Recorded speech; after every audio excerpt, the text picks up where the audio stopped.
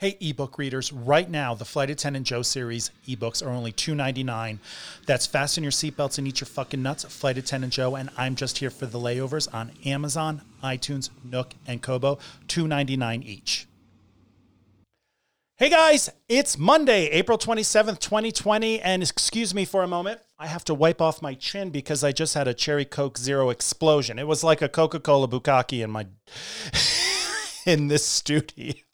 Now it's all sprayed all over the place, but I don't want to stop. I hate hitting the stop record button once I hit it, and it really did just happen. So, hey guys, welcome. It's Monday, and this is Grounded with Flight Attendant Joe. Yesterday was World Pilots Day, and I had no clue that it was, I had no clue that was a thing.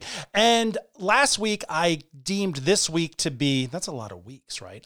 Look what happens when you have a Cherry Coke bukkake. I deemed this episode, this week, to be Pilots Week, because today we have pilots on Thursday I have pilots on. And it started making me think about jokes that I write. You know, I write a lot of pilot jokes, flight attendant jokes, gate agent jokes, and I get messages from other flight attendants on social media, and they're like, I hate pilots too. And I just want to throw this out there that these are just jokes. I don't think pilots are assholes or dicks. Well, most of them are not. You know, you can't just because you had one bad experience with someone, it doesn't mean they're all assholes, right? You know, not all flight attendants are hoes. Most of them are not. I've had gate agents send me messages. I wrote a blog post once about gate agents, and let me tell you, nobody gets angrier than gate agents. They came out with their IDs ready to slap me and their claws and their pens, anything they could get to attack me on social media. And I was like, whoa, you can't laugh at the flight attendant jokes and you can't laugh at the pilot jokes. And then when I start joking about your work group, you want to come and stab me. No, we don't play that in this world. All right. So if you're going to laugh at one, you got to laugh at them all. So that's how I feel about that. But seriously, not all pilots are assholes. Not all flight attendants are hoes. I have a hard time saying that without laughing. Just like not all Mexicans are rapists. Not all white people are members of the KKK just waiting to put on a hood. Not all black people are going to steal your wallet. Not all Asians are terrible. You know what? Let me just start this music. Oh my God, this week I should just go back to bed. On today's episode, I had two pilots call in to talk about COVID-19 and what it's like to be flying during this time. You'll quickly find out that both of these pilots are on a leave of absence, but that doesn't mean that what they have to say or their experiences prior to this episode don't mean anything. And I think they have a lot of great things to say. We talked about how their airlines are handling this situation. Could they be handling it better? We talked about backup plans. What's your plan B? I am a firm believer in backup plans. Even if you think your life is amazing and perfect, somebody could pull out the rug and you need to know what you're going to do. We talked about misogynistic pilots, homophobic pilots. It was a great conversation and my best friend's on it. So, ladies and gentlemen, welcome Marissa and Adam. Hey, Marissa, welcome to Grounded with Flight Attendant Joe. How are you today? Great. How are you doing? Well, I'm doing all right. I was just watching bunny rabbits run down the middle of my street, so that tells me that the animals are about to start taking over again.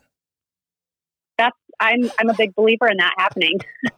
We have coyotes in the area, and I'm just waiting to see one of those. But so far, the rabbits are just like running up and down the street like humans aren't even here anymore. It's hilarious.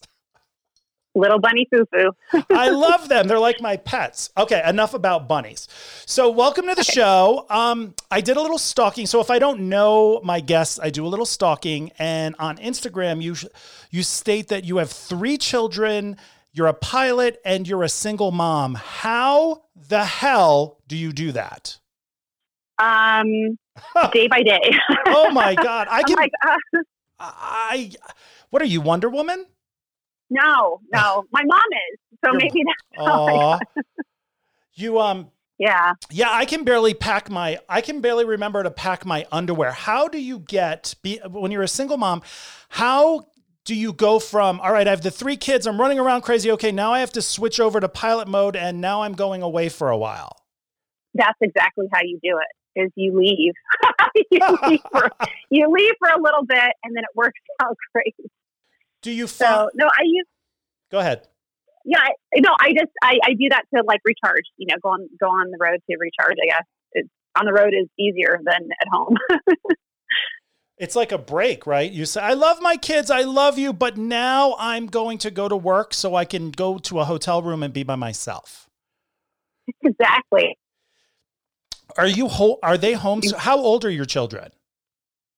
They are 11, 10, and 7. So they're all homeschooling, or is school open where you live? It's closed. Yeah. So it's homeschooling for us. It's a lot of fun. Oh, no. I just did an episode with parents parenting during COVID-19, and that was the hardest thing for them is the homeschooling part. I've learned to this might sound terrible. I don't put a lot of effort into their schooling. As soon as it's done, we go outside and do stuff. I think more is caught than taught. So they go out and it's like 1980s again, like they're doing jump rope and climbing in trees and hopefully not getting hurt, but yeah, I have more of like a old school mentality with that. Oh, I love that. My husband and I were just talking about that because we have 2 trees in our backyard and we were sitting out on the deck the other day and he's like, I remember being a kid and climbing trees was one of my favorite things. And I just don't see kids climbing trees anymore. Yeah, I don't see that either. I see a lot more kids are riding their bikes now with this quarantine, though, which is kind of nice. So maybe we'll all revert back to like the 70s and 80s and stuff. Like maybe we'll learn how to be kids again. So right, and not just stare at iPads because that would be fun. Yeah. Because my parents, I would go out from like 9 a.m. to like 7 p.m. I don't even think I ate. I don't know how that worked. I just remember like I did not want to be in the house. I wanted to be outside. And now it's like parents have to literally like push their children outside. Yeah, it's crazy. I remember, you had like free reign, right? You'd hop on your bike and be home before the streetlights came on. And if you got hurt, you just wanted to kind of just, throw some dirt in it, make it stop bleeding or something, because heaven forbid, if you went home, you were going to have to stay inside then. So, right, so it's a lot different, nowadays, but it is. Well, that's enough talking about parenting. I want to talk to you about how you manage everything, being a pilot, being an airline commercial pilot, and going to work now during the pandemic. Are you actually working still, or are you on a leave at this moment? I'm on a leave. Yeah. But I have looked into other avenues and stuff too of, hey, long-term is this, when do I think this is all going to subside? And cause I took the leave so that it can kind of let the dust settle, but I don't know. It's like a waiting game. Now, how long have you been a pilot? How long have you been flying? Well, I've been a licensed pilot since 2002, but I didn't go to the airlines until let me think here. No, not 19. 3 years ago. 3 years ago to the regional. Okay. So you work for a regional airline here in the States? I do. No, I'm not saying that in a bad way. Like, oh my God, I should just wait a minute. I didn't know that. I should hang up. No, I'm kidding. But that's good because I want to understand, like, I just learned so much the other day because I had Mike Wagner on, who's a corporate pilot, and there were so many aspects of that I had I didn't know what was going on, and I never worked for a regional airline. So you work for an airline, but you do flights for the big 3. Is that correct? That is correct. Okay, that's correct. Okay, and how long is your leave of absence going on right now? How long are you going to be off? It's month to month. Okay, but I've kind of looked into other avenues. So I don't know, it might actually transition into not airline flying, but we'll see. So try not to read into that too much. Okay. No, well, one of my questions that I wanted to ask you was nobody knows what's going to happen. It's like, we kind of know what's going to happen till September 30th, but then after that, who knows? Like airlines are sending out emails like, hey, you might be furloughed. So just prepare. Like, they're almost preparing us for the worst possible scenario. So I wanted to ask you, like, do you have a plan B it's set up just in case you wake up and they're like, yeah, we don't need you right now. Yeah. And that's, especially as a single parent, you have to have like, multiple avenues that you can choose from in a heartbeat. So I think for me, once it started to look a little bit grim, I started researching and putting out some applications, and so we'll see. I'll be where I'm supposed to be. Applications with other airlines, or just applications for other jobs?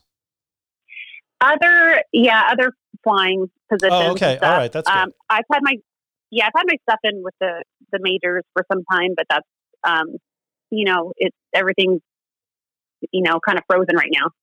When's the last time you actually worked a flight? End of March. End of March okay. Was the last. Yep. And it was still crazy. I mean, there were like ghost flights almost. And, but I don't know, it's different. I'm glad I'm here, cause my kids are, doing the homeschooling thing right now, but it's, it was really weird. I didn't want to risk getting sick and then being quarantined, like away from my kids, like in a hotel. So for me, it was just, he didn't want to get stuck on the road. So, we're here, and it's interesting. It's fun. That was my biggest fear.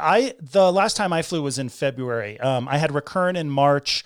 I dropped a few trips in March, and now I'm on a 6 month leave. I don't go back till October. So that's nice. But I remember when I was thinking in March, I had a couple trips that I dropped, and I was thinking like, I'm not so scared about going on the airplane because there's only 10 people or 15 people. What I was afraid of was getting stuck somewhere where now I can't, the flight's canceled. Flights are all canceled. At that point in March, I didn't know if the airline industry was going to stop flying. And I was like, I'm not getting stuck somewhere where I have to rent a car and drive across the country. And you can't rent a car because all those car rentals are like obsolete almost. So everybody's, yeah, I'm just like, I'm not going to get stuck on the road. Well, yeah. When I was looking at, cause in March we still had some stuff in our open time, and there were flights to Caribbean islands. And I was like, hell, if I'm doing that, because I'm not getting stuck on an island for who knows how long. It was so crazy. So so were you off? Was this your first month off from flying, April? Yeah. Yeah. And, are you going to continue bidding to get the time off each month? Or do you say, all right, no, I'll try to go back in June or July? Or is it like, I don't know what I'm doing?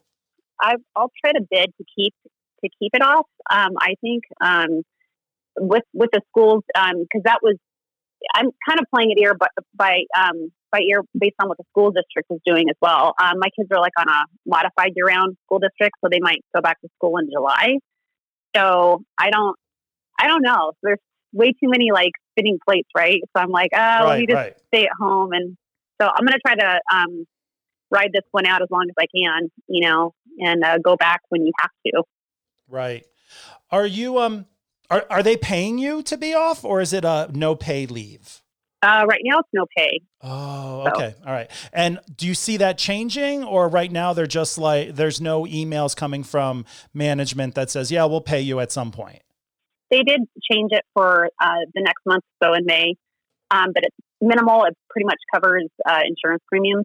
Okay. All right. Yeah. I know at my airline, I'm getting paid like 34 hours. Of course, now that I just said that, everyone that works at my airline's going to know where I work. Oops. But so they're paying flight attendants a certain amount. But for April, we didn't get paid anything either. I think it was once that CARES Act went into action that they were like, all right, we can pay you to stay home. Yeah. But I don't even know if that's true. Do you think am I right in saying that, or am I just crazy?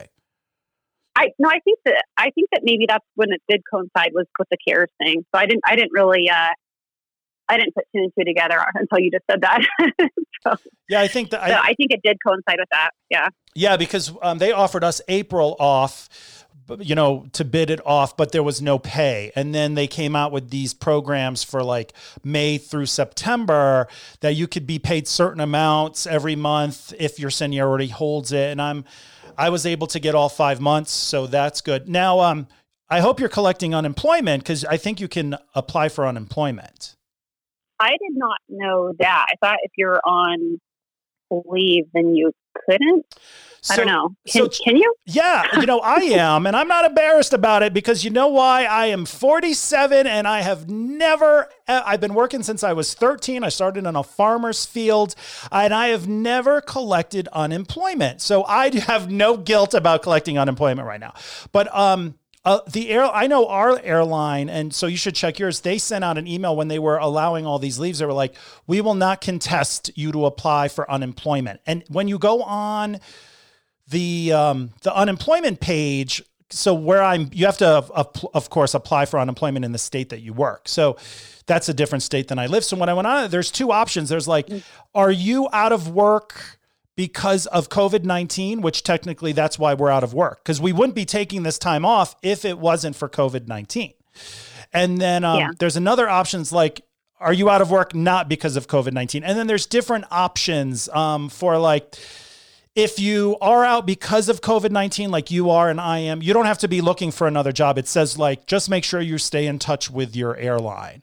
And then of course, if you are out of work and it has nothing to do with COVID-19, then you have to still continue looking for a job. But with this CARES Act, you're getting an extra $600 a week added onto your unemployment. So say you get $400 a week unemployment.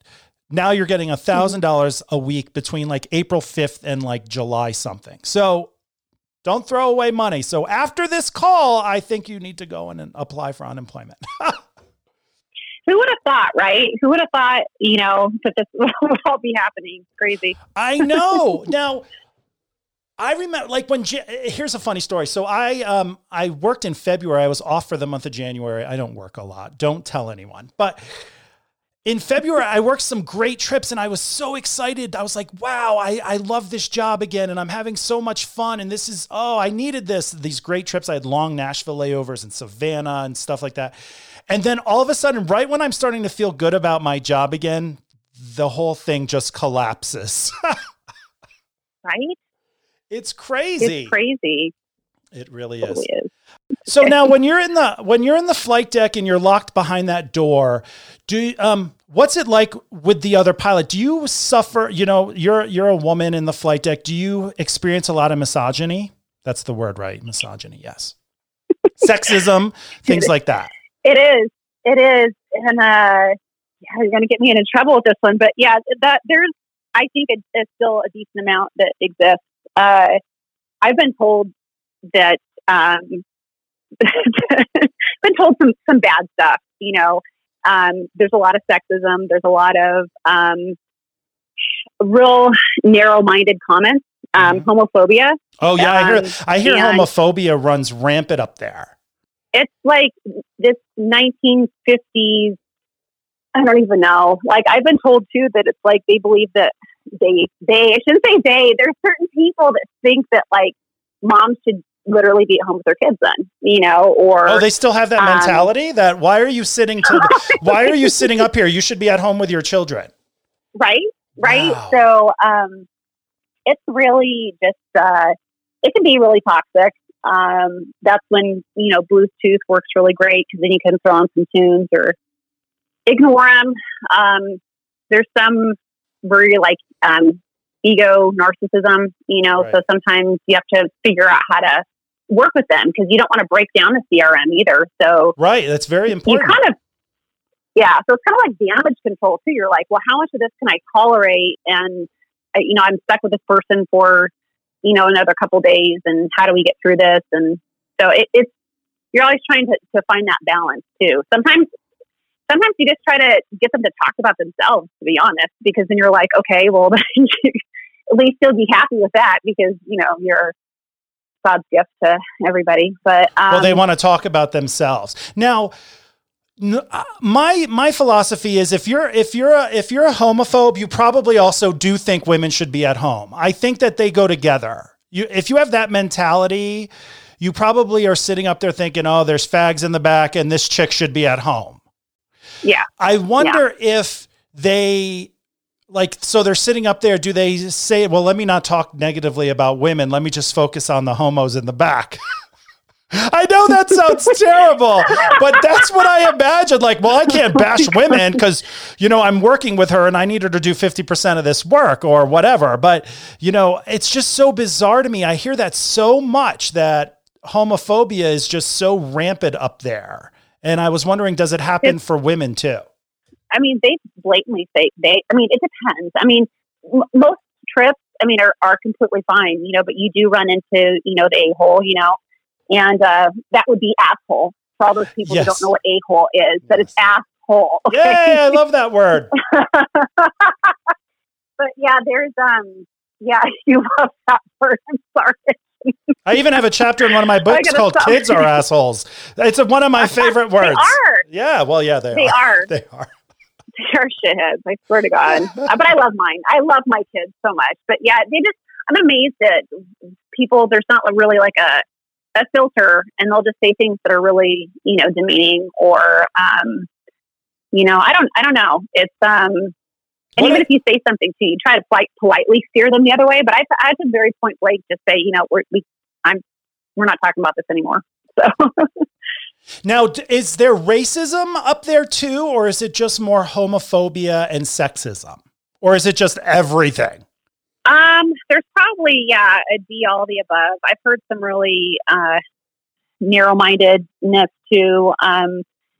When you have people that, are, from other countries that are, to me to be somebody that is coming from another country and you're able to fly and speak, in another country. I mean, that person to me is super smart, because there's no way in hell that I could go to another country and be speaking another language and doing what they do, and I've heard a lot of bad comments with that too. And that's disheartening too, because it's just, you don't see people as people. And obviously these people they think of themselves better, and that's really, hard. For me, that's really hard, because it's like you're being around a bully all the time, and you're like, can you just stop? Right. Right. We just fly. Right. We're just here to fly an airplane. You don't have to be a bully about everyone that's different to you. Do you think that it falls in a certain age, or like younger, the mentality of younger pilots different than the older generation? Yeah. Yeah. I think it does differ. I think people that are younger are typically a lot more, open and understanding and accepting, and they kind of don't care. You're there to go fly an airplane, and, it doesn't really. What I love about aviation is that flying doesn't know if I am married or single, or I have kids, or how much money I don't have in my bank account. You're just free from all those prejudices up in the sky. And when you bring that into the cockpit, or even in the sky, to me, it's just so, it's heartbreaking, because I'm like, no, you're wrecking what is like so accepting up here. Like, the sky doesn't care about all of those things, and, right. And when you bring that in, it's like this toxic yuckiness. So. Right. And then you're there, and then you're on a 4-day trip, and you're like, this is like I'm going to kill myself. This is terrible. I have to sit here next to this douche. But, I imagine those, I think back to like the 60s or like the 50s and 60s, a female pilot, she must have been rung through the fucking ringer. Can you imagine? Oh, yeah. Back in the day, they would be like, do you even know how to drive? Like, I can only imagine the people that paved this way, the ladies that paved this way, that said, I love flying. I'm going to get in the flight deck. I don't give a fuck how ignorant the person sitting next to me is, but I'm going to follow my dream. I just imagine they got, oh my God, that must have been terrible. I've actually had passengers when I've been the lead flight attendant, when the captain is a female and she comes over, hi, my name's Susan, blah, blah, blah, welcome. I've had somebody come up to me and be like, do you think is she okay to fly? And I'm like, oh my God. Yes, somebody with a vagina is flying the airplane. If I'm not scared, you shouldn't be scared. Now have a seat. Fucking idiots. But well, thank you, because that would be awesome if you said that. Well, I would be fired. But I did say one time, I would say, yes, she has a vagina too. And I've never gotten a complaint letter. So 12 years, I thought that would have been it. So, but yeah. Thank you. Well, thank you for being honest. I know that you could be putting your neck out on the line to say these things, but I think they're true statements, and everyone says them behind closed doors. All my pilot friends, I'm like, is it homophobic up there? And they're like, Joe, I love you, but yes, you should hear the things that come out of some of these people's mouths. So bravo to you for saying like, yeah, for honestly coming on the show and saying it. Well, thank you. How do you think your management is handling this situation? Do you think they're doing the best they can? No. Well, one of my rules for being on the podcast is be honest and say anything. So I'm glad that you feel that way. And of course, we're not going to mention the airlines. What are they doing right and what are they doing wrong? I think it's right to be able to offer a leave, but I feel like I feel like that there's not a lot of it's not personalized at all. It's management. I don't know. They just don't. You're kind of a number, and I think I kind of feel like they're not trying to make it easy on you, so that you kind of do leave. Because I think, that's the feeling that I get, is that it's kind of. I think that they're trying to find answers as well, and figure stuff out. And if they can kind of make themselves as skinny as possible, then maybe they don't have to trim a lot of fat, come September. Right. So we'll see. So if they get a lot of people to do an involuntary leave, then they won't look so bad come like September, October, when they have to trim 1,000 people away or whatever. Maybe. And that's just what I feel. That's my perception of it. So it could be totally wrong, but that's kind of what it feels like. So. Well, I think that's the same way at my airline and a lot of airlines. I think they're just at my airline, there emails every day and just really pushing people to take an involuntary leave, almost begging, if you can take time off without pay or whatnot, please do so. And I think that's good because in my mind, I'm like, all right, I should take time off because I can live on that amount of hours a month. And maybe somebody junior to me needs to work 100 hours a month. So I understand that, but I'm curious of how people think their airline is handling this situation where we don't know what's going to happen. Yeah, I feel like they're just kind of looking out for numero uno, if you know what I mean. Oh, yes.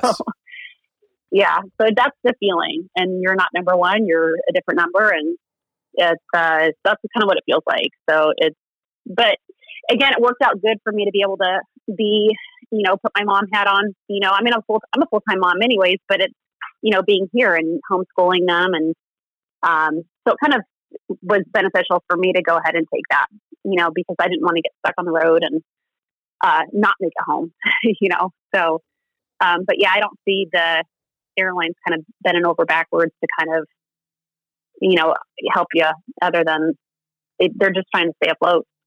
What's one thing that you would like to see them do that would make you feel more like someone important to the airline and not just a number? Because you're right. We are just a number. We are all replaced. There's 1,000 people waiting for your number.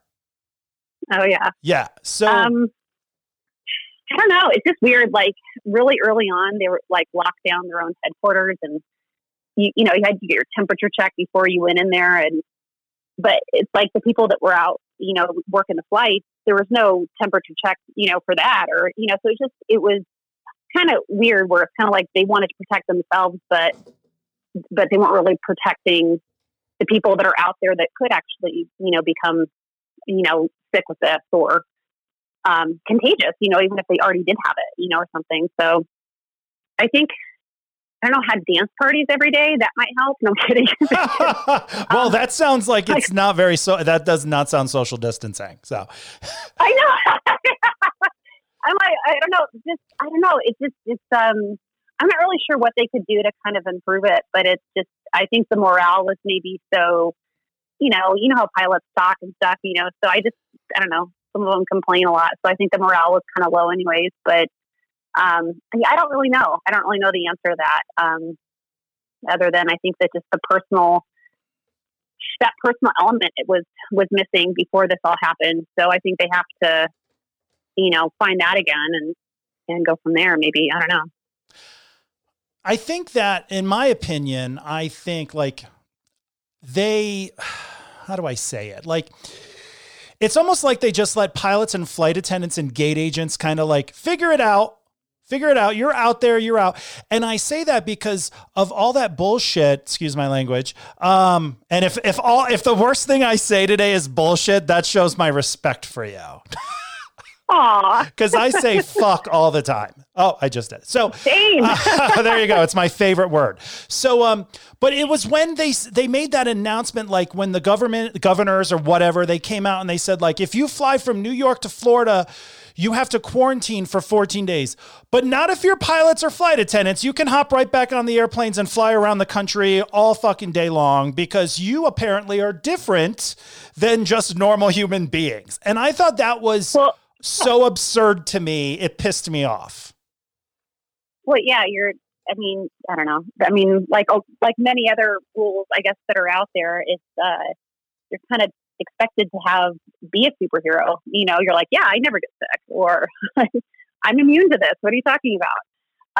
So yeah, I totally feel that, where it's kind of just weird how everybody else was supposed to take care of themselves. But, you know, because we were crew members, it didn't apply to us. But I don't know. It's weird. I wish there was maybe a rotation, like maybe you fly a trip and then, you know, maybe you do have to quarantine afterwards, then fly some more trips and then quarantine. I don't know the answer to that, but it's weird. Well, now, when you were flying last month, you're up in the flight deck. I'm sorry, are you a first officer or a captain? I'm a first officer. First officer. So you're up there, you're with the captain, the door's closed. Do you feel safer? And by safer, I mean not surrounded by passengers that could be coughing all over you. Do you feel safer up there with the door closed? Do you ever think about like, yeah, this sucks, but think of those flight attendants in the back who are actually with these monsters? I mean, passengers. I'm sorry. No, they were totally. Oh no, I totally felt that. No, I always. I mean, that goes off to anybody that can be a flight attendant, because I would probably threaten somebody if they push that, you know, that little flight attendant call button. I'd be like, you touch that, there's going to be a problem. I really would make the worst.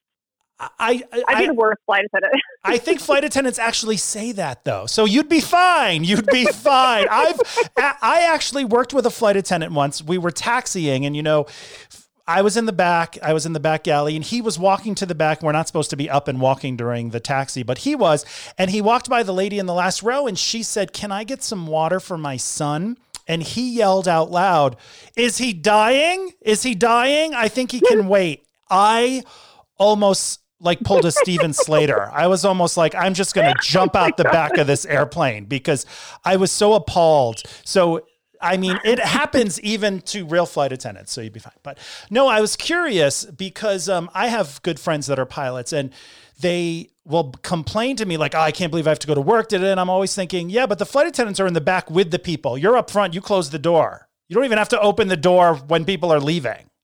So I think that's This is true. Yeah. Well, you get a lot of that weird air coming right through like the vents and stuff. Like it's usually by day 4 of a trip, like I'm sneezing constantly, usually, you know, at the end of the trip. I'm like, okay, that's how you know it's time to go home. And there's just so much dust and I don't know, it's no matter how much you clean it, like it's still there like all the time. So I don't know. I don't know if it's any safer, you know, I think you're around germs anyways, but yeah, dealing with people, God, I even said people and that sounded bad. I'm like, ooh, the people. Oh, no, they're people. I mean, you know, I personally think that human beings off an airplane are completely different than when they're on an airplane. So, you know, something happens to people when they step on an airplane. They could be the greatest human being in the world. And the moment they step on an airplane, now they're an asshole. And this is true. I've never understood that. I'll watch people come on the plane and I'm like, I know you function in society, but now you can't even read a sign to find baggage claim, but you drove here in your car. It's so true. It really is. It's absurd. I've totally threatened my kids like so much. They're like, so fearful of being thrown off the plane whenever we travel because I like instill some fear of God, you know, of mom, right? I'm just like, you have to, I'm like, this is where mom works. You have to respect the flight attendant. I'm like, if you have your headsets in, you take them off, you know, when they talk to you, I'm like, you look them in the eye. They're not there to serve you drinks. They're there to save your life. And that's how they see the crew, you know, and I hope that most passengers think that, or what they should have to, I don't know, but it's, yeah, I don't know. I'm glad I'm not flying right now, to be honest. It's just the last couple flights we were on, though, most people had the masks on anyways. All the passengers did. So does not working right now relieve some of the stress of what's going on in the world? Yeah, because I don't want to make it seem like I don't care. I do care, but I don't have to think of what happens if I get stuck on the road, or, you know, all I have to worry about right now is that my kids are healthy and I'm healthy. And so it minimizes all of that, you know, because I think your mind is always going kind of in the background, and it brings the focus in here, which is really, really nice. Instead of like having to commute. And one of the last trips I did, you have this commuter policy. And so I didn't live in base either. So that was a hard thing. Right. So I have to commute to get to work, and all those flights would get canceled. And I literally was at the airport like the whole day. Like I did my whole 2 commuter flights, you know, and I could have called in, but I needed to work. I needed a paycheck. And so I stayed there, you know, so that I could pick up my trip. And for me, it was just exerting so much energy. And it just, to me, you had to really weigh it then. You know, you're like, well, is this really worth all of the, you know, all the stresses and, you know, the risk of, you know, I guess, you know, catching something and bringing it back to my kids. Well, because, you know what I love about you and about that statement is you're a mom before you're a pilot. True. And, but I have this conversation with lots of my friends because, you know, being in the airline industry for 12 years, I would say 75% of my friends are pilots or flight attendants, gate agents in the industry. Mm-hmm. And for some reason, there's this thing in our brains, flight attendants and pilots specifically, I think, that being in the airline industry is kind of like part of our DNA. It's hard to separate, like, I'm Joe and I'm a flight attendant. Oh, of course, I put my name is Flight Attendant Joe on social media. So I think that's kind of funny, but trying to just say, no, I'm a person and I have other things that are going on in my life besides just saying I'm a pilot, I'm a flight attendant.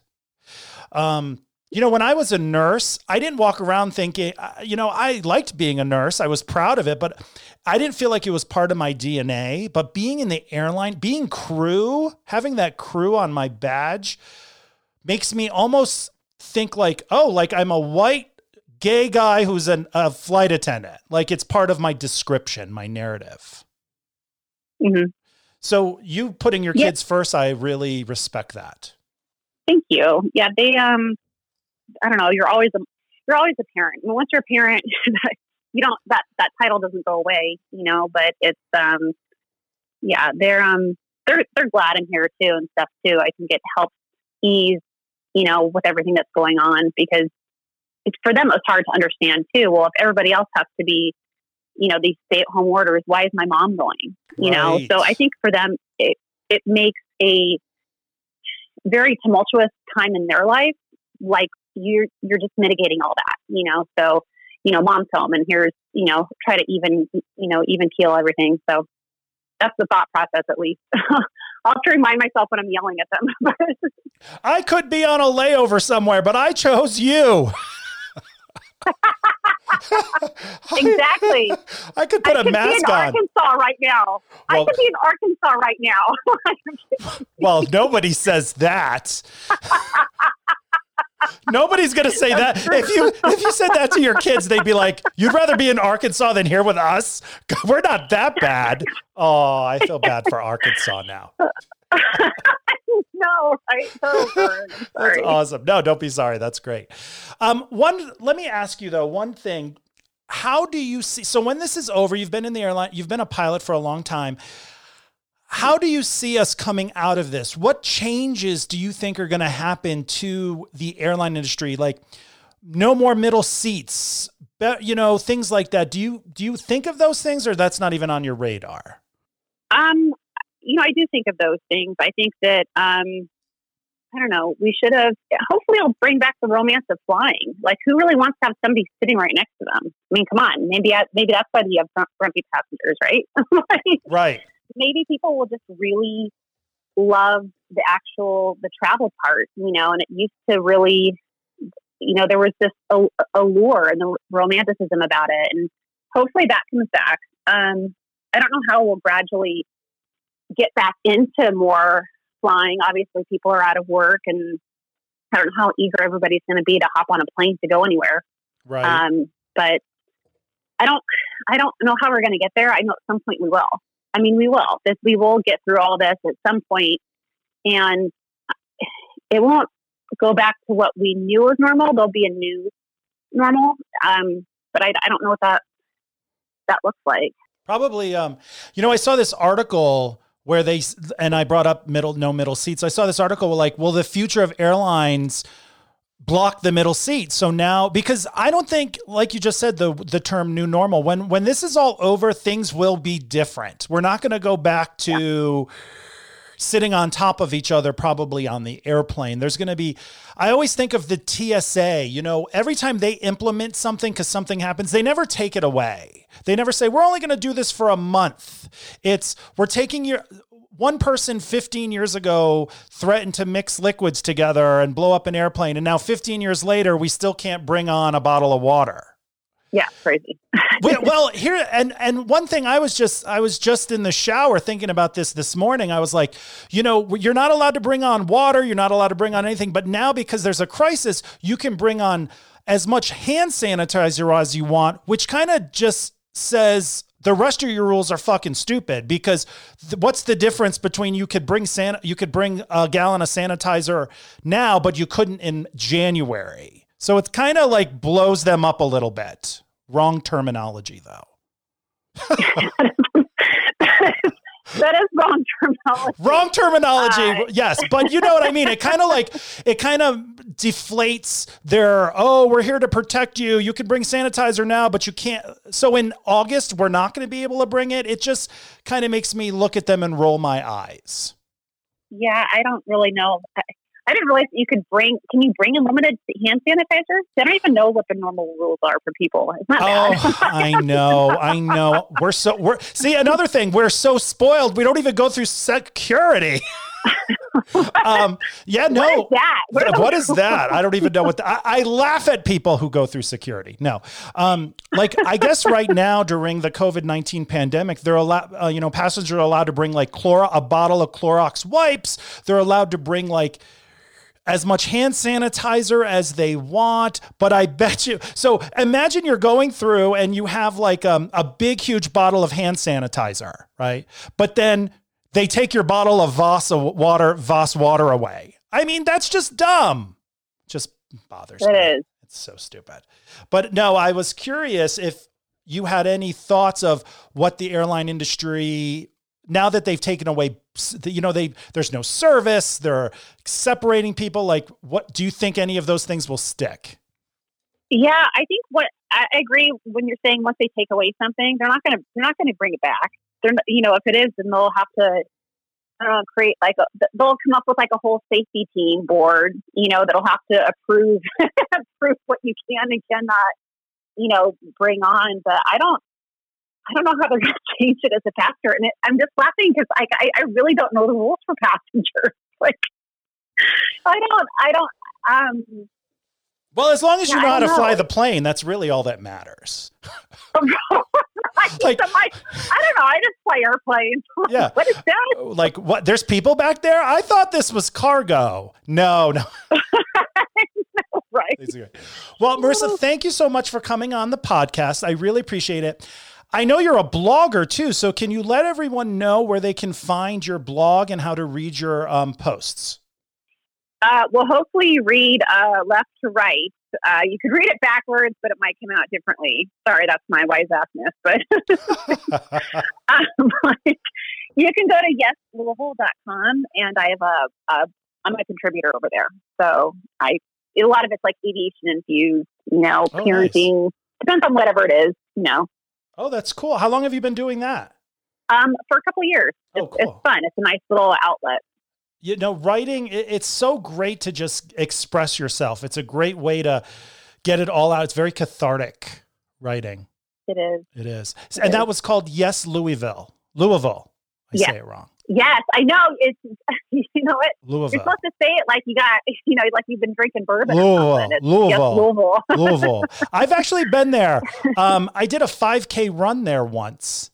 Like in 2011. Yeah. It was it was a breast cancer run, and I did it. And I got to write the person's name I was running for and put it on, back. Her name was Gloria Sauer. She passed away from breast cancer, and I was able to run for her, which was very emotional. And I actually did good time. So she was with me. Yeah. So that's my experience. I love that. That's my Kentucky experience.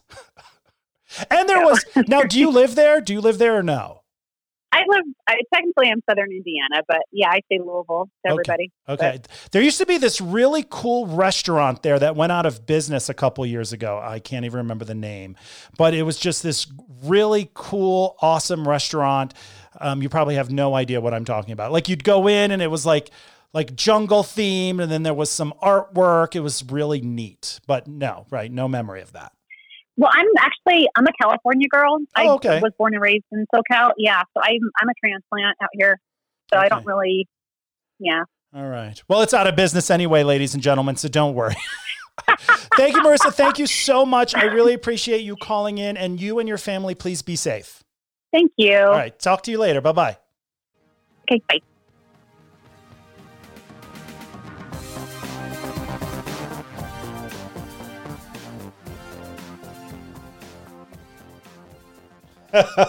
Yep. Hey, Adam, welcome to Grounded with Flight Attendant Joe. Can you tell everyone who you are and what do you do for a living? Hey, Joe. Thanks for having me. This is my first time on a podcast. I've popped your cherry. I love popping people's cherries on the podcast. Oh, that's so exciting. I've been looking forward to this all day. My name's Adam. I'm an airline pilot. I'm a captain right now. Don't know if that's going to continue to happen, but time will tell. Now, explain that. What do you mean? Time will tell if you continue to be a captain. What do you mean by that? Right now it looks like the airlines are probably going to have to furlough people, or at least that's what they're saying. Nobody really knows for sure, but if they do have to furlough people, that inevitably means that I'm going to be most likely downgraded or switched in base or possibly lose my captain seat. So it just depends on if they furlough and how many people they furlough. I mean, I'd be lucky to keep my job, I guess, and with some people saying that it could be, furloughing quite a few people. So I don't think we know yet. I don't think anybody knows, but it's definitely on the table. Now, so how long have you been a captain at your airline right now? Almost 1 year I've been a captain there. So it looks like, I waited to upgrade for a little while. So depending on how many people, if they do decide to downgrade, I could possibly still hold a captain's seat, but it just depends on, what they decide to do. I could decide to, try to go for a better quality of life and just downgrade to the NFO again. Now, how long have you actually been an airline pilot? Let's get that out of the way. I've been flying for the airlines for 14 years. And how long have you been at how many airlines is that? That's 2 airlines. Okay. Started at a regional airline and flew there for almost 6 years. And I've been at my current airline for, a little bit over 8 years. Okay. And you've been a captain for a year. So In situations like this, can the airline just say to you, hey, we don't need you as a captain anymore. We're going to put you back as a first officer. Do you have any say in that? Or, is that just something that they can do without even your approval? It depends on the airline. But with our airline, basically, they have to abide by our contracts. And that says that basically you can hold whatever seat is available. So if they decide to get rid of 500 guys, and unfortunately, if they end up doing that, then there's going to be, 500 less seats in the airline, and you're going to have all those are going to go up for bid. So whatever your seniority can hold is whatever you get. So it all depends on if they furlough and how many people they decide to furlough. But yes, I mean, say I'm on a certain aircraft now as a captain, I might be able to hold captain on a different aircraft, or I could decide to just be a first officer on the aircraft I'm on now in a better base. I see what you're saying. Is that a hard decision to make? Now, say they came to you and they said, hey, we need to downgrade you. Would you rather commute and be a captain, or stay in your local base and become a first officer again? Oh, I've already gone through this scenario in my head, and I would definitely go back to being a first officer and staying in base, because I hate commuting, just like you. Oh, I hate commuting. Yes. I know. I can't stand commuting, so it's a different job commuting. And I would almost rather quit than commute. Yeah, I can understand that. Is being downgraded, it's kind of like a demotion, or is that not the mentality of when you have to downgrade or change bases because the airline tells you? I think some people might take it as a demotion, but I mean, in this scenario, it's just life. I mean, it's just, you're doing what you got to do. If you're choosing to have a better quality of life and downgrade, I don't see it as a bad thing. I mean, yeah, you're making some, a little bit less money, but in exchange for a better quality of life. So, I think a lot of us are going to be fortunate to still have a good paying job. I mean, if you look at all the people that have lost their jobs right now, I mean, absolutely, I don't think of it as a demotion. I think it's good if we can get through this without losing our job. Right. You just made a great point about the fact that we still have jobs. We're very lucky. There's, I don't even know now, like 20 million or some crazy number of people that have applied for unemployment. Do you? Yeah, I saw that today. I think the report came out today of 20 or 25 million people are now on unemployment. That's so mind-boggling. Now, I talk about this with my therapist all the time. I have a lot of guilt because I'm in the position that I'm in. Do you suffer from any type of guilt because you're like, oh, I'm an airline pilot. I make such and such money. I'm okay. Do you suffer from guilt or no? Oh yeah. I mean, I suffer from guilt from many aspects of my life, but yeah. So this, yeah. I mean, I definitely feel a little bit of guilt from I'm sitting here worried about staying a captain, making a great amount of money, and possibly going to FO first officer, and then yeah, I'm getting a pay cut, but I still get to keep my job, of course. And there's people that are that have been out of work for a few weeks now, and they're looking at where's my next paycheck going to come from? How am I going to pay my rent? I mean, I really feel for the people that are having a much harder time with this than we are. We're a lot of us in the airline industry right now are very fortunate that we got a government bailout. I mean, immediately it happened very quickly too. So I think that we're very fortunate that happened. Do you think that was a good idea that they came in and gave us money to, because I almost, it sounds weird that I'm going to say this because I'm in the airline industry, but I'm on the fence regarding being bailed out because it only saved jobs technically. Correct me if I'm wrong, because, we are friends and you do correct me all the time when I'm wrong. True. It's true. Let's not like, it's almost like, you're just postponing the inevitable because this only lasts until September 30th, technically, this bailout money at this point. And airlines are already sending out emails to their employees like, hey, come October 1st, you may not have a job. So like, I'm on the fence with the whole bailout situation. Like, I don't know if it's truly the right thing to do, taxpayers' money, stuff like that.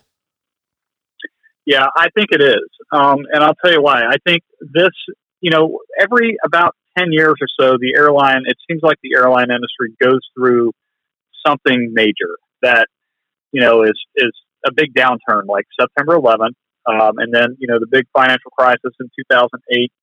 And then now here we are with this. But this is a little different. I mean, this is something that the airline industry has never seen as far as, bookings down 95%, passenger traffic down, 95%.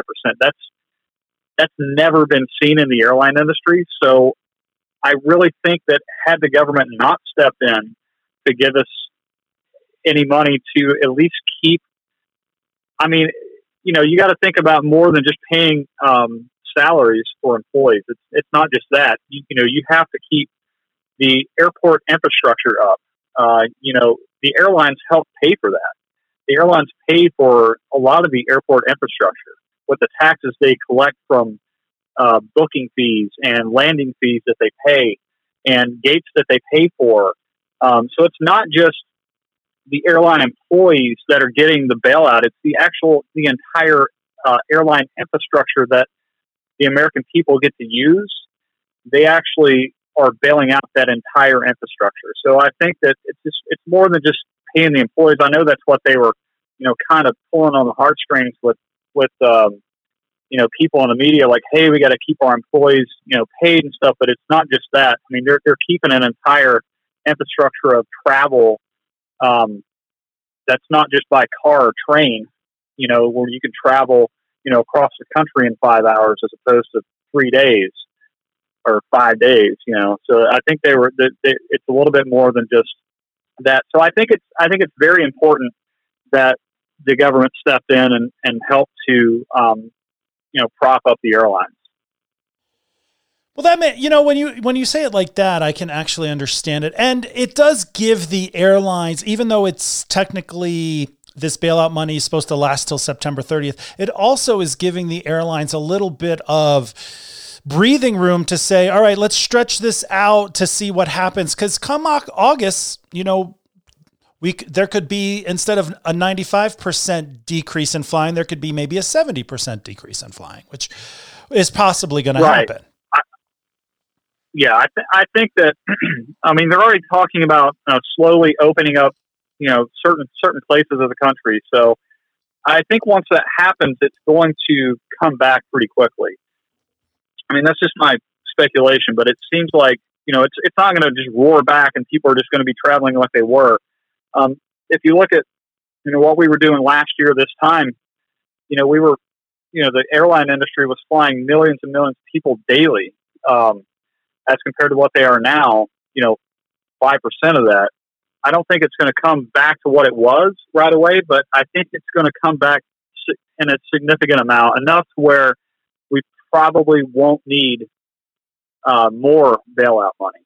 I know they're talking about that now, but I think it is going to come back rather quickly. Do you think by the end of 2020, we'll see air travel at like 50% compared to now, where it's at just 5% of people flying? I think so. I think people are going to, I think they're going to want to travel still for the holidays. I think people are still going to want to go see their family members. I think people are itching to get out, get out of the house and see, and have human interaction, and have interaction with their friends and family that they haven't had. So I think that's going to be kind of a driving force for people to travel. Do you see people coming back, I'm going to jump on planes, I'm going to restaurants, and then a second wave of COVID-19 hitting and possibly making things worse? That's definitely a possibility. I've seen the whole second wave argument, in the media. I guess really the big thing now is it's also uncertain. We don't know if there's right now there's no treatment, there's no vaccine. There's a lot of clinical trials going on for treatment. So if there is a second wave, by the time that comes, there could be a treatment. Probably won't be a vaccine, but there could be a viable treatment. I think there's just so many unknowns right now when it comes to, are we going to be back to 50% bookings, by December? Because we just don't know right now. We don't know how people are going to react. We don't know if there is going to be, I think if they came out with a viable treatment with some of these clinical trials, it could bring back travel more than 50%. If people think, oh, well, there's a treatment. If I get it, I can just, I'll get treated and book from there. But, right now I think there's just so many unknowns that everybody is nervous about traveling. Everybody's nervous about, could there be a second outbreak? Could I get it? I don't know. It's just, there's so many unknowns right now. I have this prediction. I talked about it on my last episode. I have this prediction that even when things get back to a new normal, because things will not be the way they've always been. I look at this moment in history like one of those big where humans start living differently. I predict that even when things get back to the new normal, we're going to be wearing face masks for a while. What do you think about that? So. You don't think so? I don't think so at all. No. Interesting. No. Okay. Why don't you think so? I really don't. I just don't see people. I think the more data that comes out on this disease, I think they're going to see that. I mean, we don't wear face masks. People are going to say I'm comparing this to the flu. People don't wear face masks for the flu. Of course, this is right now, from the data we know, is more deadly than the flu. But more data is coming out almost daily. Even this week, data has come out from antibody testing that's shown that 50 to 85 times more people have had this in certain counties, like in Santa Clara County, like where your old stomping grounds down there. LA, 25 to 55 times more people have had this through antibody testing. New York just came out today with a test with the antibody testing that 13.9% have already had this virus. So that brings the case fatality rate down to 0.5% if you go off those numbers. So I think the more data that comes out of this, and that we see that this is not, this isn't SARS, this isn't a 10% death rate. This isn't as deadly as we once thought. The more data that comes out, I think the more that people are going to relax a little bit, and they'll be cautious, but I don't think that it'll be to the point where people are wearing gloves and face masks to the store and, going to restaurants wearing face masks and stuff. I just don't see that happening. Okay. Now, in Asian cultures like Japan, specifically Japan, I think China too, when you're sick, you wear a face mask. Like when you go to Japan, if you see somebody wearing a face mask, in your mind, okay, that's a sick person and they're trying to prevent coughing out in the public. Do you think that is a good type of, cultural thing to adapt to? Do you think that's a good idea? Like, hey, somebody's sick, you should wear a face mask. Yeah. I mean, absolutely. If you're sick, for one, you probably shouldn't be going to a restaurant. But yeah, I mean, even now, like when we go to a doctor's office, if you're sick, they have a face mask. Even before this COVID-19 happen, they would have face masks. Like, hey, if you're sick, put this on. I don't think a lot of people did that back then. This could be a good educational time and space where people are like, hey, I should probably be wearing a mask. Say you're sick and you have to go to the grocery store and you just got to go get food for yourself. Yeah, put a mask on. I think it's a great idea. But yeah, as far as wearing a mask, all the time to protect yourself from a disease that might. If I'm in New York City right now, I'm probably going to be wearing a mask. I mean, they have a lot of cases there. Right. But where I live in Florida, there's not that many. Right. So, but I do agree. So when I said that people will be wearing masks for a long time, in my mind, I'm thinking like, yeah, people, 2021, everyone's going to be wearing a mask, but maybe it's more, hopefully the people in the United States, us, we adapt to that culture of, oh, if you're sick, you should wear a mask. Cause I know years in the past, I'll call myself out. I would see an Asian person wearing a mask and I would be like, oh God, why are they wearing a mask? This is ridiculous. And now I understand it. I'm like, oh, now I get it. You're actually being thoughtful because you're coughing up Lord knows what, and you're trying to keep it from me. So I appreciate that. And thank you very much. So it's actually living through this has changed my thought processes on people who wear a mask when I don't seem like there needs to be one worn, if that makes any sense. Yeah. I don't know when, I don't really know when that started in that culture, in that part of the world. It could have been when there was, the first SARS virus happened back in, was it 2002? I don't know if that's when it became more prevalent. It could have been before then. I don't know. But yeah, I don't think it's a bad thing. As far as if you want to wear a mask, go for it. I mean, if you think it's going to keep you safer, if it does, that's great. If it keeps you from spreading a sickness to someone else, that's awesome.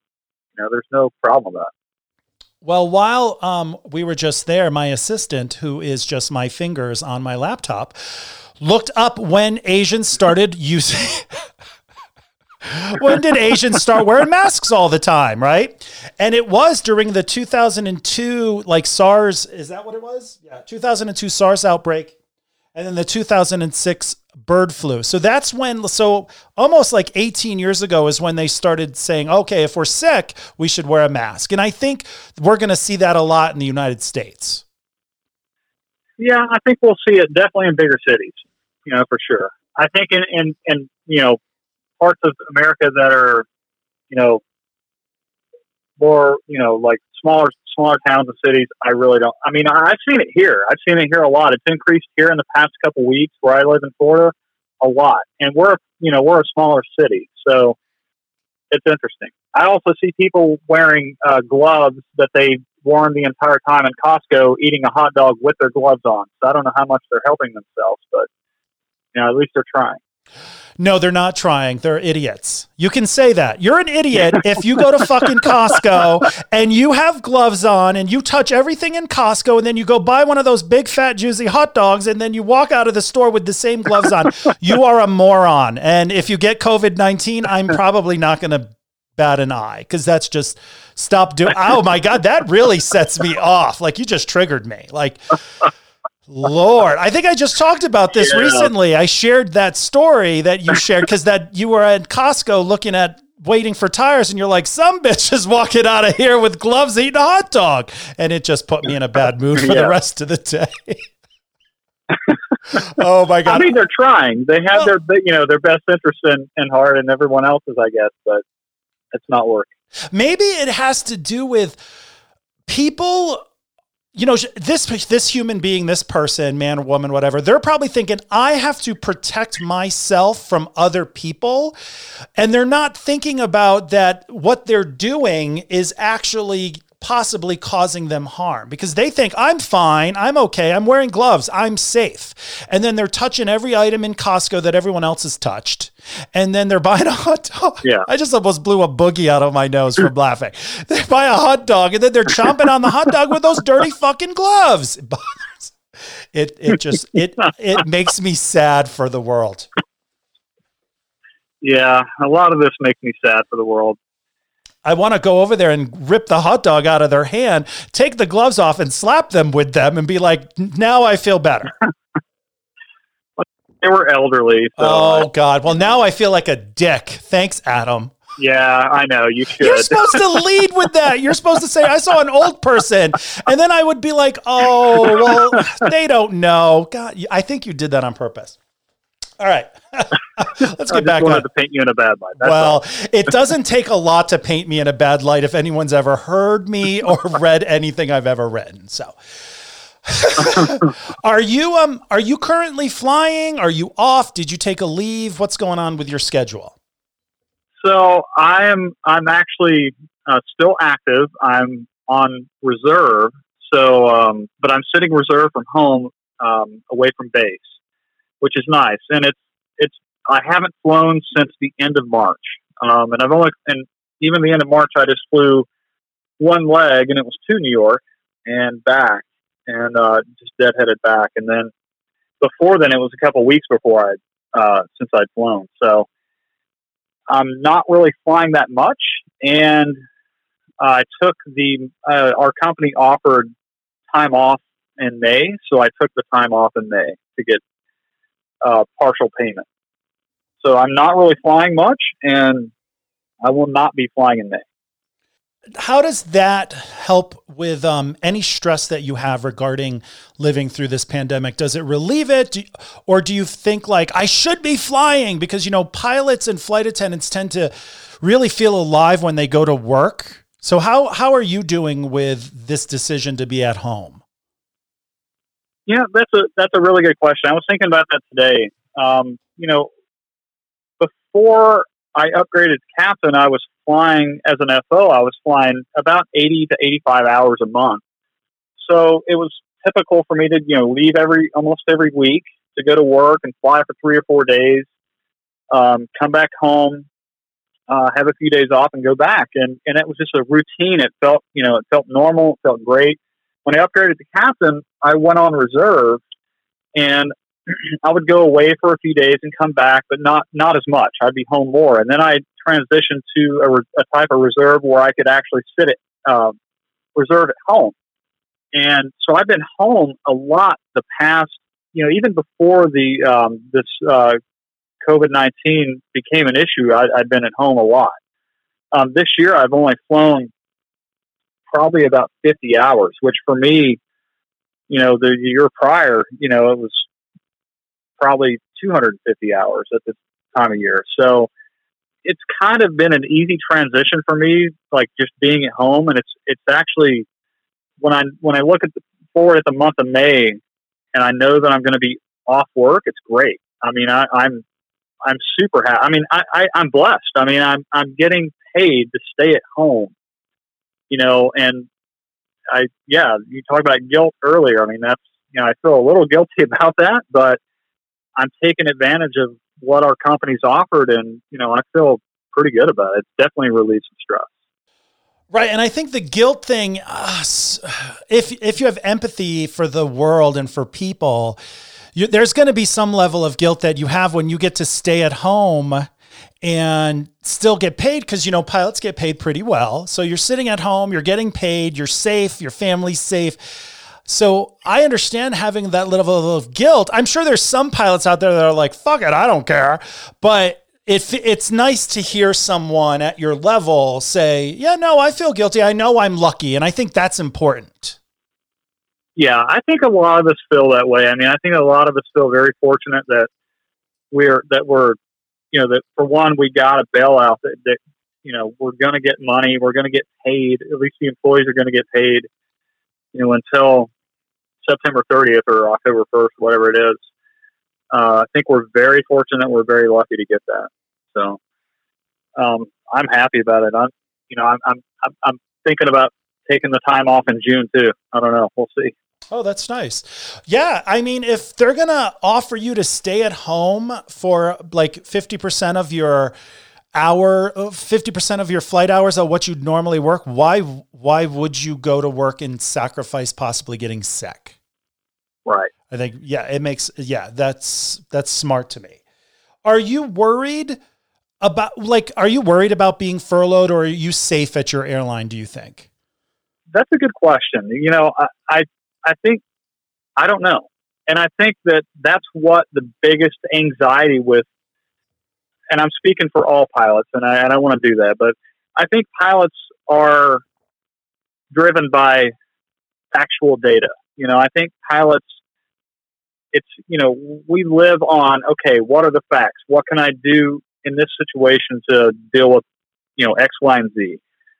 So we don't know that right now. We don't know if the company's going to furlough. We don't know if they're going to need to. We don't know if they do, how many people they're going to furlough. There's so many questions about what's going to happen, and, you know, when is demand going to come back? And, you know, if it does, you know, what if there's a merger in the future with somebody that's, you know, an airline that's really struggling, that has a lot of assets? I mean, there's so many questions, and pilots are so driven by factual data, and we just don't have that right now. So there's a lot of speculation. So I've heard people say, "Oh, we're going to furlough, you know, 50% of the group or 20%." Nobody knows. You know, nobody knows what's going to happen. So I've tried to put that out of my mind with, you know, if I'm going to get furloughed, or, you know, maybe I will, maybe I won't. I don't know. I mean, I've been at the company long enough that I would think if there is a furlough, I won't. But I've had to, you know, think about, well, if it does happen, what am I going to do? So, you know, I'm trying to manage my anxiety with saying, hey, you know, you can't worry about that. Just cross that bridge whenever you get to it. And if it happens, it happens. You know, it's out of my control. Do you have a plan? Do you have like, all right, if I get furloughed, this is what I'm going to do? Or are you kind of just hoping, I hope I don't get furloughed. I don't want to think about it. Now, you know, I hope I don't get furloughed. I mean, it'd be great. And, you know, I don't really have a hard plan. I mean, I have enough money and savings to, you know, to live for a while, you know, without, I mean, I've been fortunate enough, you know, with my job to make enough money to have enough backup savings, you know, to live and, you know, keep a roof over our head and food for a long time. But I'm fortunate when it comes to that. But yeah, I really don't have a big plan. I mean, I would probably just try to, God, I don't know, start my own business or do something that, you know, where I could work for myself, you know, from home. I don't know. Well, that sounds fun. You know, I mean, that's on my idea too. There's not that many people that are hiring right now, you know? Well, do you ever look at your life about, I love to talk about how pilots and flight attendants really it's not just a job. You know, when I went to the interview, they were like, this isn't a job, this is a lifestyle. And I was like, yeah, whatever. But until you actually work it, you know, I was a nurse for many years, but I've never felt so connected to a career. And I do think pilots and flight attendants live in this world where it's so important. It's part of their DNA. It's part of their DNA. It is. Yeah. It's not just like, oh, I work at Starbucks. It's like, I'm a pilot. I'm a flight. When I say it, my fucking heart still, after all these years, my heart flutters because I'm proud and I'm excited. But do you ever sit there and think about, like, what would my life be and what would I do if I was not a pilot anymore? Yes. I thought about that even before all this went down. I mean, I've always thought about that, and I do identify as a pilot. It seems like it's such a part of my life and what I've worked for. Even before I became an airline pilot, I worked so hard to become one and put up with all the bullshit with you know, low pay and bad schedules and, you know, whatever at a regional carrier, you know, just to get hired at a major airline. And yeah, it's hard to de-identify with that and be like, okay, what am I going to do now? Who am I now? You know, and a part of me wants to just go, you know, sail away on a sailboat and live, you know, as a vagabond and take my family and just go around the world, you know, and part of me realizes that that's like, all right, come on, that's not really and you could do that, but I would say the success rate of that's pretty low. So you might have to identify yourself as, not an airline pilot anymore and recreate yourself, and I think I could do that, but it's a big leap, and it's a big step for somebody to do that. Well, yeah, it's scary too. I mean, you could leave your job, like say you got furloughed and then you're not a pilot anymore, and you pack up your wife and your child and you buy a boat and then you sail around the world as a vagabond. I love that word. When you get back around the world, when you get off the boat, at some point you're going to say, well, I'm going to have to do something because now I've sailed around the world and I guess I'm tired of living on a sailboat around the world. So you had mentioned something about go around again, or I guess you could. Your kid could graduate from high school. I mean, then you'd from a sailboat. But I think it's, I'm one of those people, and we've been friends for a long time. We know each other very personally. That I'm a Plan B person. I think that even if you are in the most committed, loving relationship where you and your spouse are like, my spouse is my best friend and I can't live without them, I think everyone on the planet should have a plan B. I've been fucked up enough by life to know that nothing is nothing. What? What'd you say? Oh, nothing. I'm just kind of laughing under my breath. Oh, I thought No, I've been fucked up enough in life to know that you don't know what's going to happen. So you should always have a plan B. So I'm thinking that when the dust settles from all of this, there's going to be a lot of people who are going to think, God, you know what? Nothing is guaranteed. Because, when you work for an airline like us, that's pretty stable. Our airline's pretty stable. The airlines we work for are pretty stable. You kind of get very lackadaisical. You're like, oh, nothing's going to happen. Nothing's going to happen. I'm going to be here forever. And then all of a sudden COVID-19 happens and you're like, holy shit, I should have a plan, a backup. As far as pilots go, I think a lot of guys have a backup plan. I think a lot of the plan is, hey, I'm going to save a shit ton of money and I can wait out a furlough or a downgrade or whatever and still be an airline pilot. I think that's a lot of plan Bs for pilots. That's basically mine. But having a true plan B, like, all right, what am I going to become if I'm not an airline pilot? I don't think a lot of us have that. I certainly don't have a solid plan B. That's a good question. I wish I had a better plan B, and I think that's maybe that's part of the anxiety of struggling with, what happens if I'm not an airline pilot anymore. That's a scary question. When you start thinking about, you worked half your life or, 20 years of your life to be where you are, and it gets taken away, or it's like, hey, it's cut off. All right, you're no longer, air travel's not as big as it once was, and it's going to take, 5 years to come back. What are you going to do? That's a tough question.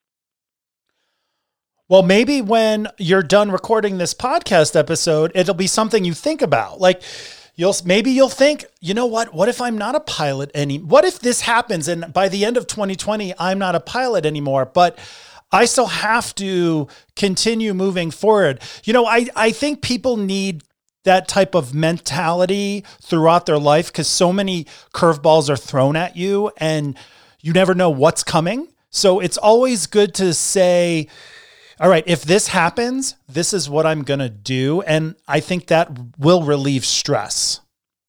Yeah, absolutely. I mean, if you have a solid, okay, if I lose my job, if I think one of the biggest things is knowing that you will find something else, that you will succeed and you will continue forward. Anything after that falls into place. I mean, you have to have confidence in yourself that that you'll move forward and you will provide for your family. You will, do what you have to do to get through this. I think that's what a lot of people are facing right now, with people that were, servers or worked in the restaurant industry or any other industry that's shut down right now. They're facing that right now. What am I going to do to put food on the table? And this, $1,200 once, this $1,200 check these people are getting, that's not going to cut it. I mean, at some point, we're walking a fine line here of, opening the country back up or more people dying, but it's not one or the other. It's going to have to be a combination of both. Unfortunately, I mean, otherwise it's going to tip the scale in either direction, where the economy goes even worse and more people die because of that than would have without COVID-19 anyway. So, I think our country, is walking a pretty fine line here when it comes to, opening back up or staying sheltered in place for 3 more months. I just don't see that happening, and I don't see a full bore opening up of the country happening either. I kind of went off on a tangent there, but well, no, that's I think okay. It relates. Well, I do think it relates because everyone is just sitting around waiting, and at some point things are going to have to start moving forward, or worse things will happen than COVID-19. And you're right. Yeah. It's a fine line. I am so glad I don't have to make those choices. I can just stand on the sidelines and, bitch about the government, but I'm not in charge of making those decisions. And thankfully I'm not. I was just watching the Colorado governor today on the news, and he's talking about like when we're going to start soft opening. And I'm like, you better hope you make the right decision. This must be a hard decision, because they're sitting there thinking, if I make the wrong decision, there goes my reelection. But what is the right decision? Yeah. Nobody knows. No, our country has never had to close down before. No. And, I don't think there is a right decision. No matter what happens, these people are going to get blamed for what happens. So if they open up too quickly and more people die of COVID-19, they're going to get blamed. Or if they open up too slowly and the economy gets even worse, they're going to get blamed for that. So they're kind of in a no-win scenario right now. And it's not anybody's fault. It's not, at first we didn't have the data as to how deadly this was. We looked at China and said, oh my God, they quarantined 760 million people, and China's a huge country, and they're not, this is kind of a weird reaction. Like, we've never seen China do this before. So it put everyone else on guard. So when it finally got here and we finally decided it was here, which it was here months before we decided it was, we decided to shut down. And it's not anything like China shut down. Like, China shut down is if you leave your house, you get arrested. Right. There were videos of them dragging people at Lowe's right now. Right. Oh God, 1,000 people at Lowe's with no fucking face masks, eating hot dogs with gloves they haven't changed. Don't even start me on that again. It's like, what are you doing? But I do agree. I think something just came out that's the first person to die now. They've calculated it was actually somebody in California, not in Washington. Did you see that? I didn't, but I believe it. Yeah, because there's a lot of people that travel from China to California, months. This happened in November in China. So I would say it probably was in California in November. Yeah, it was probably, I think it was in Silicon Valley. I think it was in Silicon Valley. Yeah.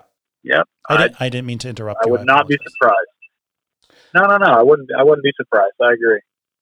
How do you think your airline is handling this situation? Good, bad, fair, poor? How would you rate them if you were their teacher? I would say good. I think they're trying to do what they're supposed to do with the information they have. At first people were, the CDC was saying, okay, you don't need a mask. It doesn't do anything for you. And that was whenever the virus was, basically in China or first coming here. The mask doesn't do anything. So, we followed from the get-go, the CDC guidelines from what they put out. And at first it said no masks. So we didn't do that. And then they said, well, we're going to do, more cleaning on the aircraft, and we're going to, clean the cockpits and, do all that. Now, whether or not they've done that, I don't know. I haven't flown that much. I don't know if they've actually been cleaning the aircraft more. They say they have. They said they were going to give us disinfectant wipes for the cockpit. I saw that one time, And then the second time I flew, I did not see them because they didn't have them. But there's also a nationwide shortage of those. And I've also heard that, some of the stuff from 3M coming in, like the masks and stuff that were going to hospitals, got confiscated by the federal government to go to to be distributed by the federal government. So, I mean, there could be, they could be trying to procure these things that they just can't get for us. But now it's a CDC guideline for us to have these, disinfectant wipes and masks. It says if you're a worker that's in close quarters to somebody else, you're supposed to be wearing a mask. So I don't know how that's going to work in the cockpit. I mean, I haven't flown since that CDC guideline came out, but I think they're trying to do that. They're trying to get the masks. They're trying to provide the sanitary wipes, but they're so hard to come by. I think they're having a hard time with it. So I think they're trying to do the right thing. It's just kind of hard to comply with what's being put out there. I think I agree with you. I think they're doing the best that they can, because they don't know what to do either. I'm not one that usually believes airline management. I'm the kind of guy who's like, I don't know. I know you're all about the money. So, and I think they are about the money. Right. I agree. But when it comes to like a CDC guideline, I think they're like, okay, we got to comply with this. We're going to do it. We're going to try to do it anyway.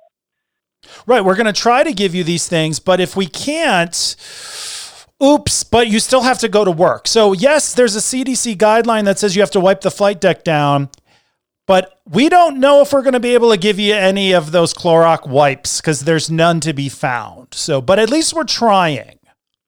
Yeah. And I don't want to bitch and complain about the airline industry, but I do think they're trying to do the best that they, but that's what I do all the time. I think they're trying to do the best that they can, but they also don't know what the fuck's going on. Like they're like, we could be out of jobs too. Like this airline could go under. So I was just curious. I think a lot of them are scared. I mean, that's what's kind of scary with this whole thing is nobody really knows how long this is going to go on. And even the executives are like, shit, I don't know. When there's a financial problem or there's, you kind of have an idea of when things are going to come back.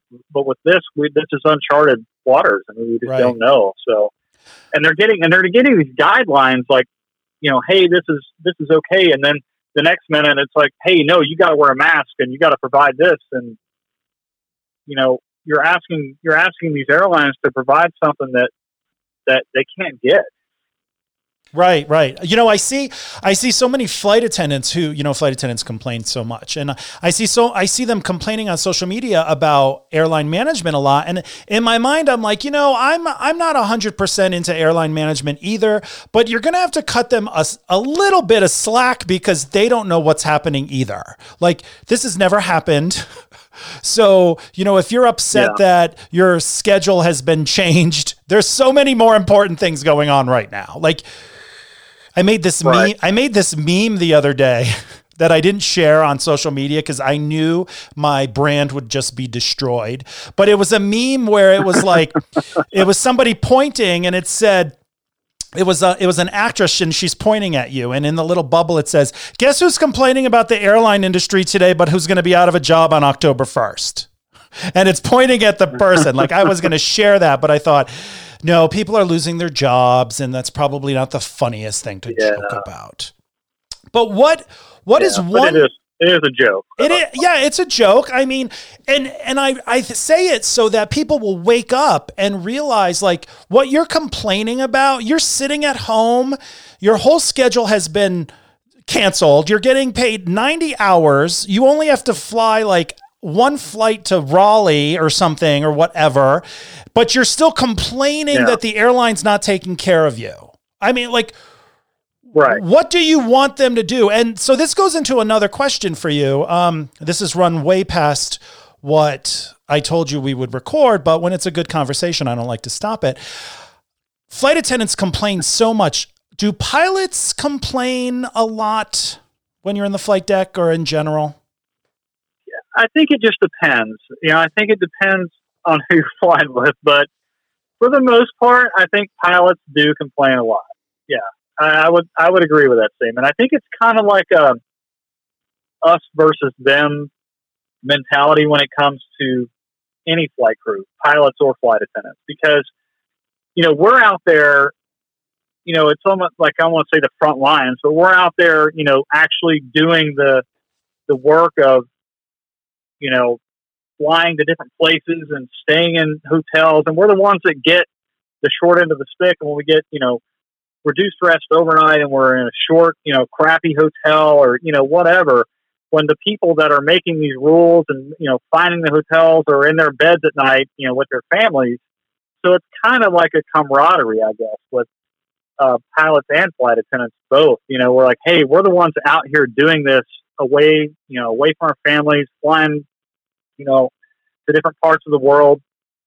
So yeah, I would say maybe that's why that happens. Like people, pilots and flight attendants kind of, we're alone. We're kind of like, I'm going to go back to the word vagabonds, but we're the ones that are out there dealing with all the BS that happens to us on the road. And,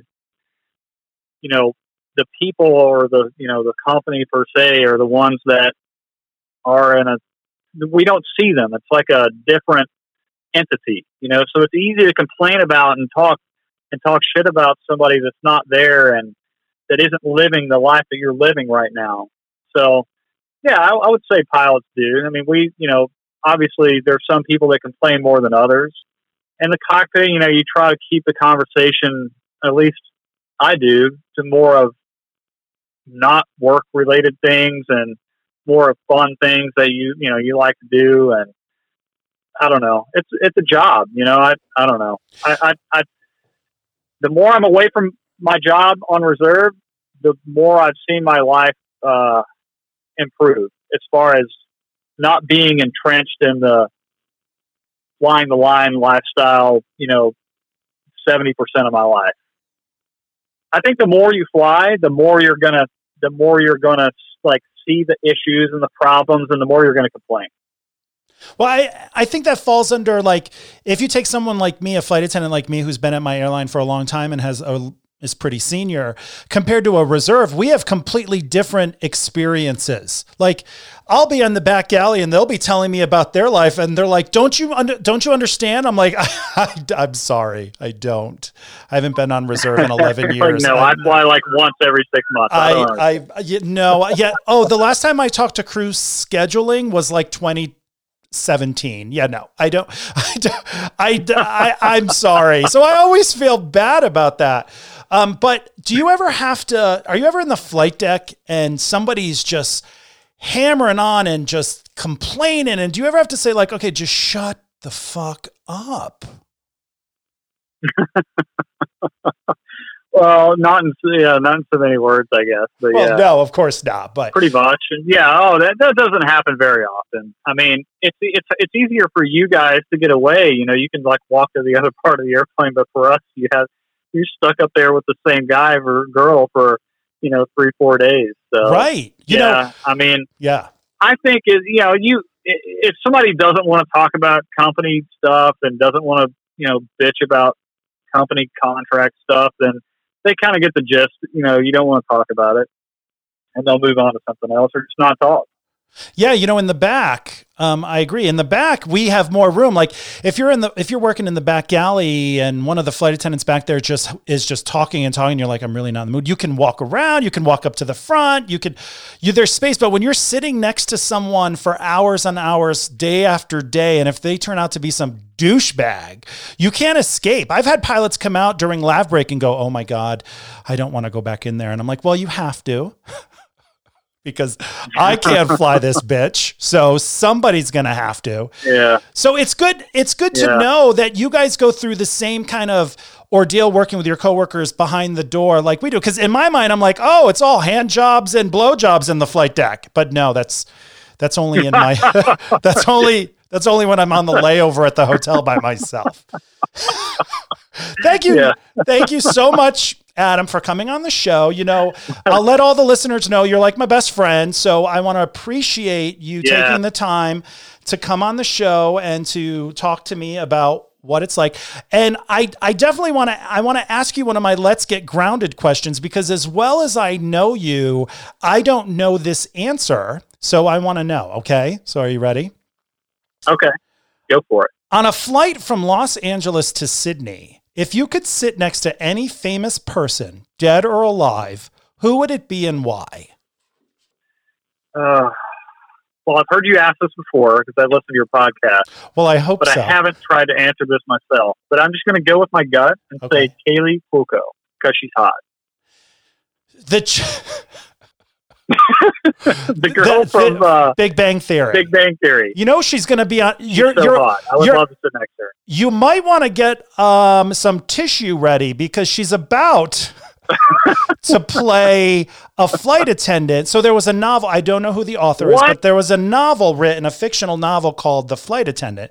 And it's about a flight attendant who wakes up on a layover in Dubai and there's a dead guy in her bed. This is the fictional novel.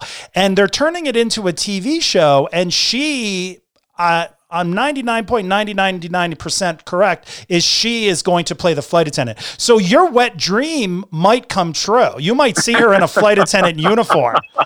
You're going to be like, oh, I can't wait to play that in my house. You're going to be a slam clicker.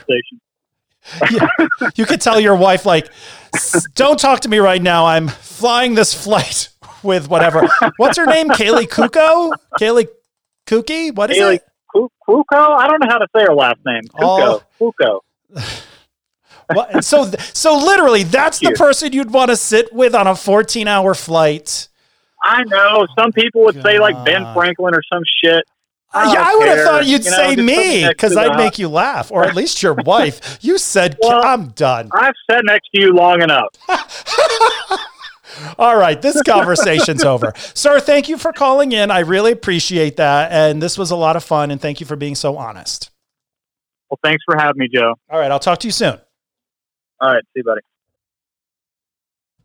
Ladies and gentlemen, if you enjoyed this week's episode of Grounded with Flight Attendant Joe, please subscribe to the podcast. You'll get alerts when new episodes air. Also, check out Flight Attendant Joe on Facebook and Instagram. And if you still haven't had enough of me, check out the blog at www.flightattendantjoe.com.